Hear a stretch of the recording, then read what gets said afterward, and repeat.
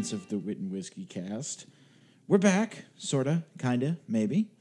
It's not quite the official beginnings of Season 3, but we thought we would pop in and do another little holiday special here for Memorial Day. I am, of course, Mark Rossetti Jr., as always, accompanied by my partner in crime, the great DJ Gagnon. Hey, everybody, we're back with Toast Part 2. We are back with Toast Part 2. We're sipping a little bit for the fallen today. It is Memorial Day, so to anyone listening who's ever served, thank you. Yeah, exactly. My brother's in the Marines, so shout out, buddy. Yes, so this is a big special day for all of us. I mean, I know and everyone listening probably has friends or family that are in the military, so we thought we'd do a little quickie sort of half episode here, and we'll make a few toasts for the holiday and for the new season coming. What have you been up to, buddy, in our little, downtime here? All sorts of stuff. Holly and I both got shots 1 and 2 of the vaccination. So I think as we record this, I will have been fully immune. No, wait. As we release this, I will have been fully immune for 2 days. So that'll be nice. Time is hard, people. Time is just a human construct anyway. It is. Other than that, I've just been trying to beat my backlog of video games and finish off some books, finish some house stuff. We planted a cherry tree, so it's been like the saga of the tiny bird nest that somehow got created in the time it took between Holly bringing the tree home and us planting it in the ground. Yeah, I mean, that checks out. Yeah, so that's been fun. And other than that, just... I got some cool work stuff going on, so I should be able to actually talk about that next week, but hush, hush, mum's the word. I know nothing. I see nothing. They just pay me to sit there and drink some whiskey. It's so true. How about you, buddy? Oh, it's been a chaotic couple of weeks.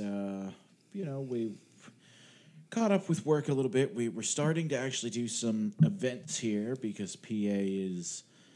actually, today, as we record this, Memorial Day, all restrictions are officially off here in Pennsylvania. We are gone green again. Now, whether or not that's a good thing, we will see, but I'm cautiously optimistic about it, personally. I have had both my shots, and as we record this, I am fully immune for, 4 days now. Last Wednesday was 2 weeks, so 4 days now, 5 days now, however long it's been. Indy 500 was yesterday. Without a doubt, the greatest motor race in America, and it's not even close. But it's still, it goes back and forth between my greatest in the world. It's between the Indy 500 and the 24 Hours at Le Mans. I think this year the Indy 500 might just take it. It was a legitimately competitive race. It was a close race. And it was the biggest event in the world in terms of people. They were allowed to have 145,000 people, biggest crowd anywhere on Earth since COVID started. It's barely 30%. I mean, the track could actually hold something like 450,000, but just to still have a good crowd that actually was there and was into it and was making noise. I mean, Castroneves has made that pass on the second to the last lap, and the engines actually kind of got drowned out a little bit because the people just stood on their feet and everything. So... I don't know. Maybe I'm reading too much into it. Maybe I'm a hopeless romantic. But to me, that was kind of a hope spot. Kind of like, hey, maybe we did it. Maybe we turned the corner here. This is kind of normal. That is pretty exciting. It's weird to be contemplating, travel later this year. Right? Yeah. I'm thinking about maybe going somewhere in the fall with Holly. There's a chance of getting together at the end of the year. There's... Oh, man. It's like there's light at the end of this tunnel, and we might actually be basking in it soon. Annie and I actually had this, almost exact conversation last night, and she said to me, we're not going anywhere for the summer, are we? And I said, well, I don't really know. And then she got quiet, and she's like, but we, could now. And I said, I know. It's kind of exciting. I'm so excited. I'm just looking forward to... This week is the first time my coworkers and I are getting back together. 3 of us are going to go out and just take a half day on Thursday and grab some drinks in downtown Portsmouth. And you have learned so much more about whiskey since the last one. Yeah, you would have been proud of me. On Saturday I met up with some family, and she came around and the waitress was like, what do you want to drink? And I'm like, I'll take a Manhattan. Oh, that's my boy. I was like, I know what that is and can order it now. I feel confident in my cocktailness now. It's so good. But before we get into the cooler whiskey topics, what are you imbibing? Well, I thought when I went to the store, oh God, I think it was like 2 weeks ago now, just to stock up on a few different normal things, I saw this and I got really excited because it's one of those things that I think I always kind of knew existed, but I'd never actually seen. And, I mean, I guess if we're being blunt, this is a tale from the well, but I don't really care because I've never had it before, and I'm kind of excited. I am drinking Bird Dog Kentucky Straight Bourbon. Now, What? it's unflavored. It's like bourbon-flavored bourbon. Every Bird Dog I've ever seen has been peach or maple Blackberry. or blackberry. Yeah, they make all these weird flavors, but they make, like, actual bourbon. Please tell me it doesn't actually say in the bottle bourbon flavored bourbon. No, I wish it did, but no, it doesn't. And when I went to the liquor store, they had only 2 bottles of this versus 5 bottles of the peach and 2 or 3, or it might have been 3 or 4 bottles of the blackberry. I just always assumed Bird Dog was like Pinnacle. I mean, I don't think Pinnacle makes actually like vodka flavored vodka. It's all different, flavors. So I bought this mostly just on a limb. It was $19.99, so that tells you where we are in terms of your price range and whatnot. And maybe it's because I wasn't expecting anything. It's not good. Let's throw that out there. But it's better than I thought it would be. If that makes any sense. Like it's not good. I'm not going to sit here and tell you it's good. Like, if you come over to my house, I'm not going to offer you a glass of this. But my expectations were really, really low, and I'm like, oh, I didn't go blind when I took the first sip. That's pretty good, I guess. As you're probably not surprised to hear, being that it's Bird Dog, it is on the sweet side. And they try to throw in a little bit of smoke. There is some oaky textures, a little bit of earthen tones in there. You do get a little bit of a wood hint. But then you kind of almost get like a mellowing out at the finish, and it's kind of like honey. And it lingers a little bit, and it's pretty sweet. Now, it's only 84 proof, so it's not really strong. It doesn't really have a burn. It doesn't really have an alcohol-y taste. But, overall, it's not bad, and I can honestly say I have had far worse bottles of bourbon for $20. That's the truth. That's fair.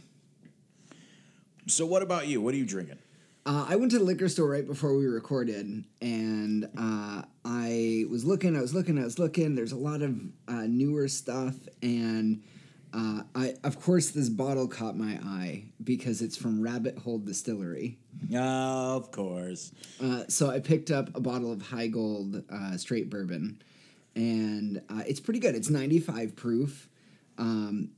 It's definitely got like a real initial sweetness on the tongue, and I liked it because it's a 70% corn mash with 25% malted rye and 5% malted barley. And I like rye, so I definitely went that direction. It smells sweet, and it initially has that like malty, like a really heavy toasted taste to it. And then it kind of finishes it off with some like spice and pepper on the back end. But while you're drinking it, you're getting a lot of the toasty malt. You're getting some, I guess, some like caramel or butterscotch or something. One of those standard sweet whiskey tastes. It's pretty good. It claims citrus, and I guess I can see it, but I'm not getting a lot of citrus out of it, but it's pretty damn good. And they've got a huge line of these whiskeys.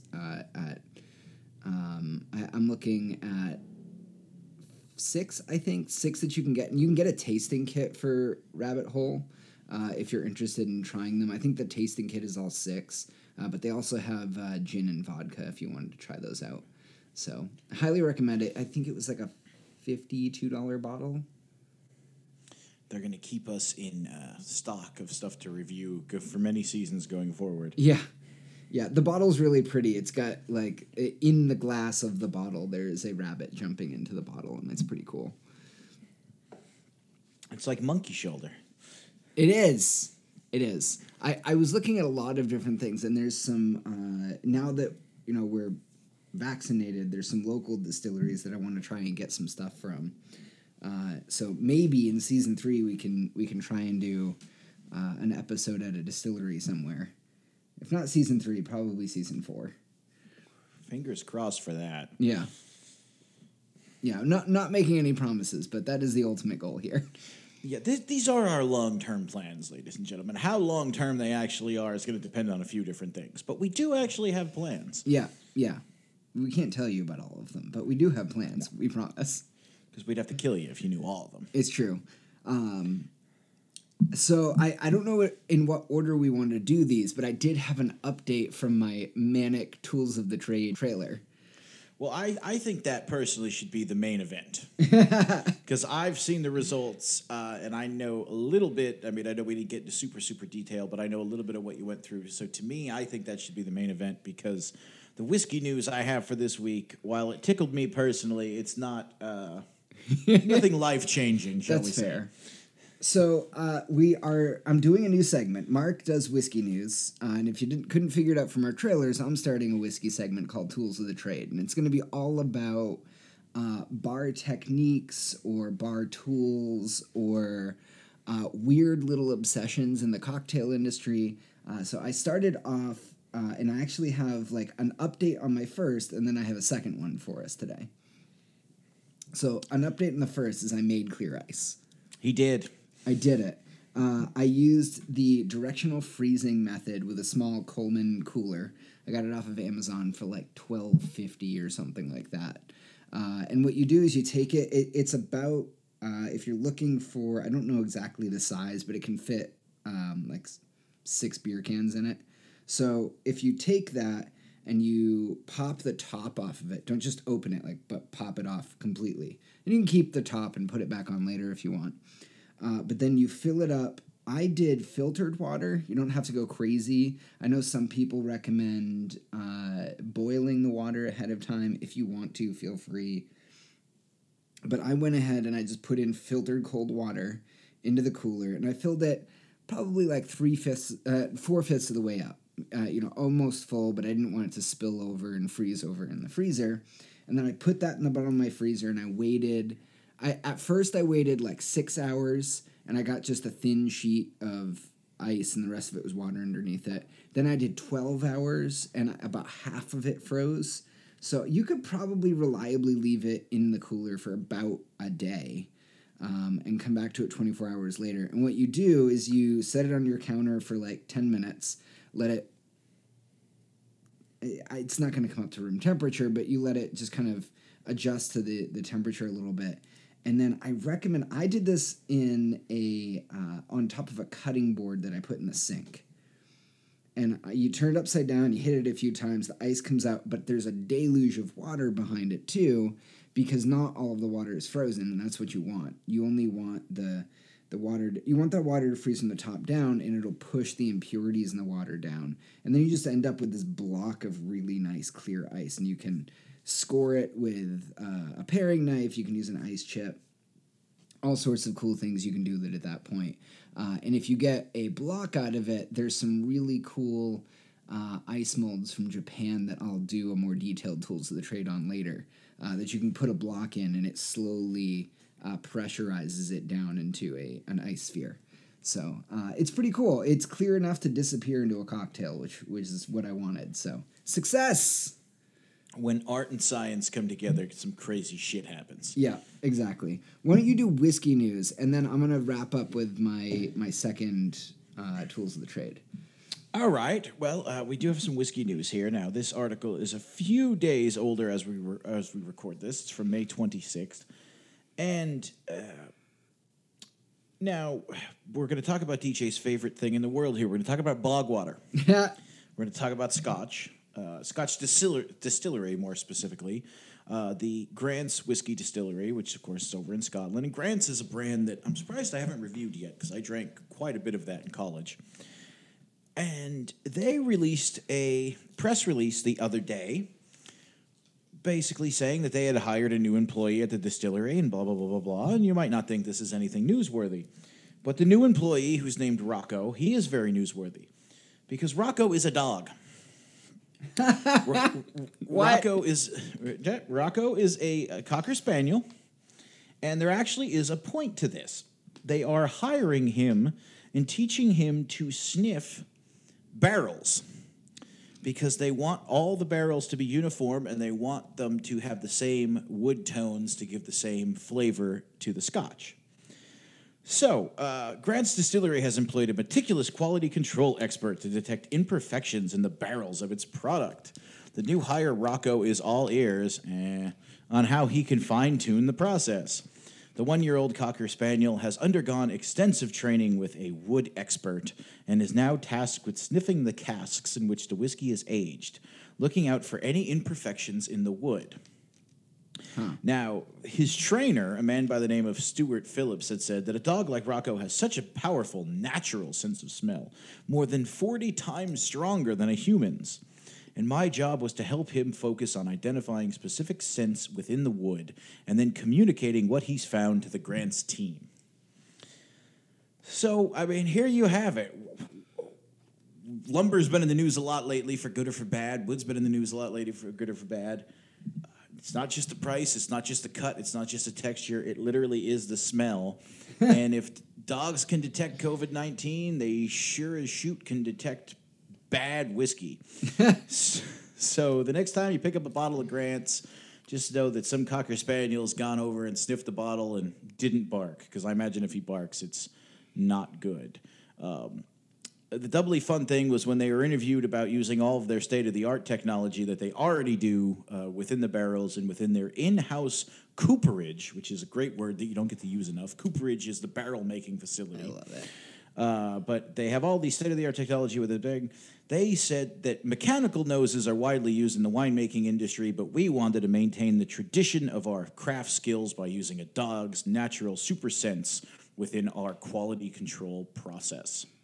Is that a tradition? Sure, I don't know. Like I said, I thought this just really tickled me when I saw it the other day. Because one, I like Grant's, and two, I just think the idea of a dog sniffing barrels and, Cocker Spaniel just when he finds like a skunked one, I think is just the funniest thing in the world. That's amazing. So that's whiskey news for this week. God bless Rocco. All right, what's your second tool of the trade here? This is like the actual first real tools of the trade because, I mean, ice is an ingredient and less a tool. And I wanted to talk about cocktail shakers. Okay.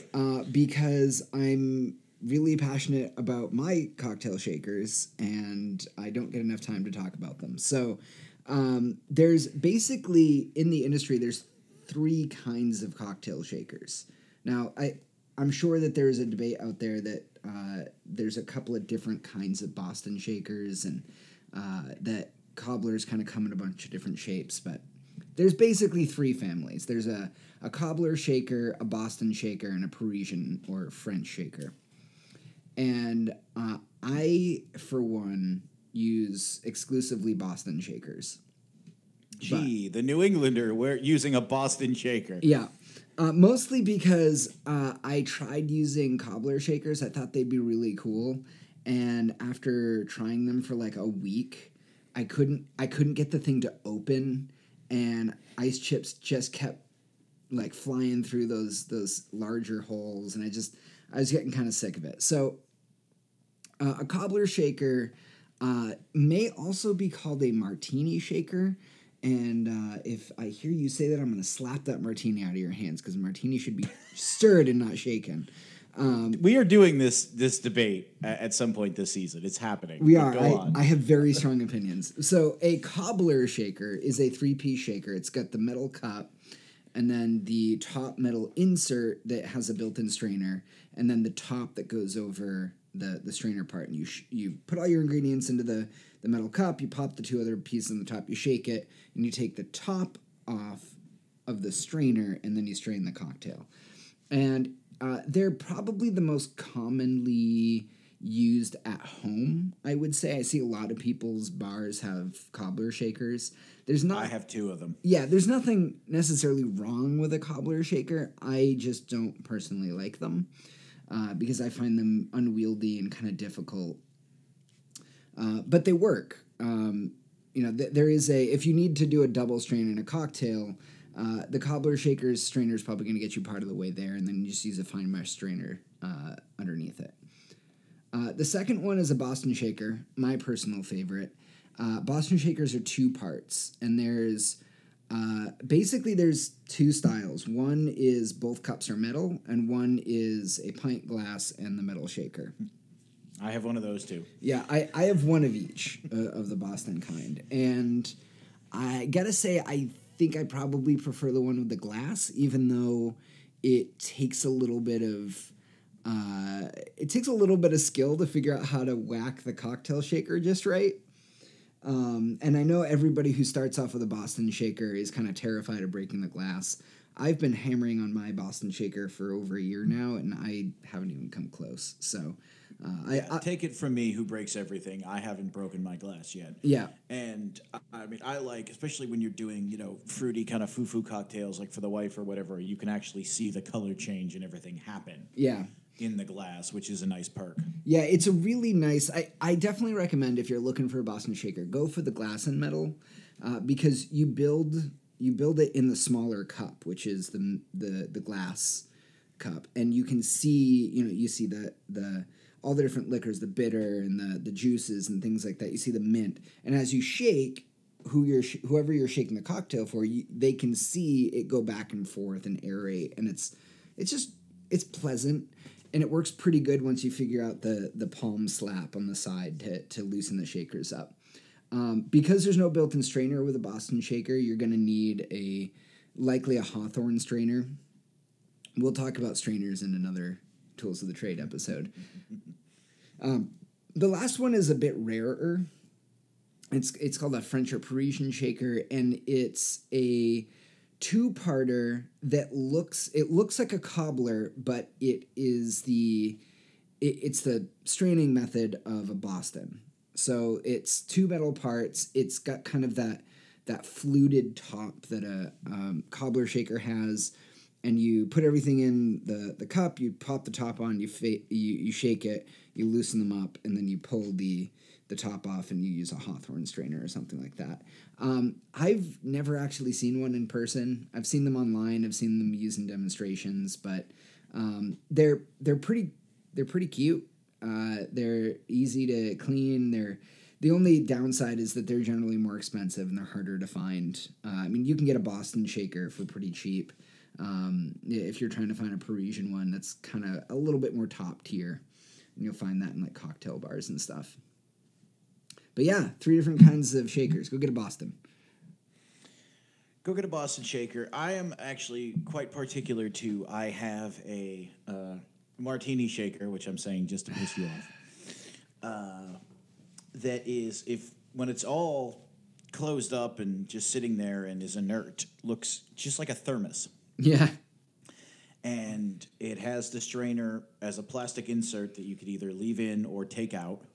You mix the drink up, you set it all up, you shake it, and then you press a button, and a little funnel, for lack of a better term, just pops up, and you pour it like you're pouring out of a thermos. Oh, that's awesome. And it's the lazy man shaker, and I love it. And I use it 9 times out of 10 when I'm at home. Yeah, there's a lot of different tech out there. I personally like the Boston shaker because you can basically pop that metal boy on top of any pint glass and be good.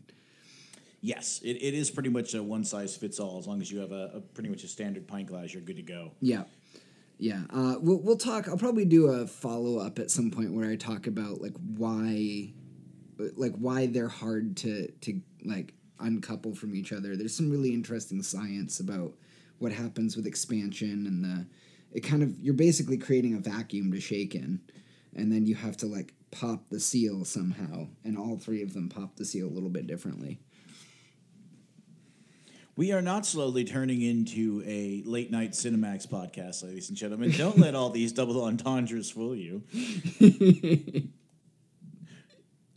But I we think are still the Wit and Whiskey. it's true. I think that's it, though.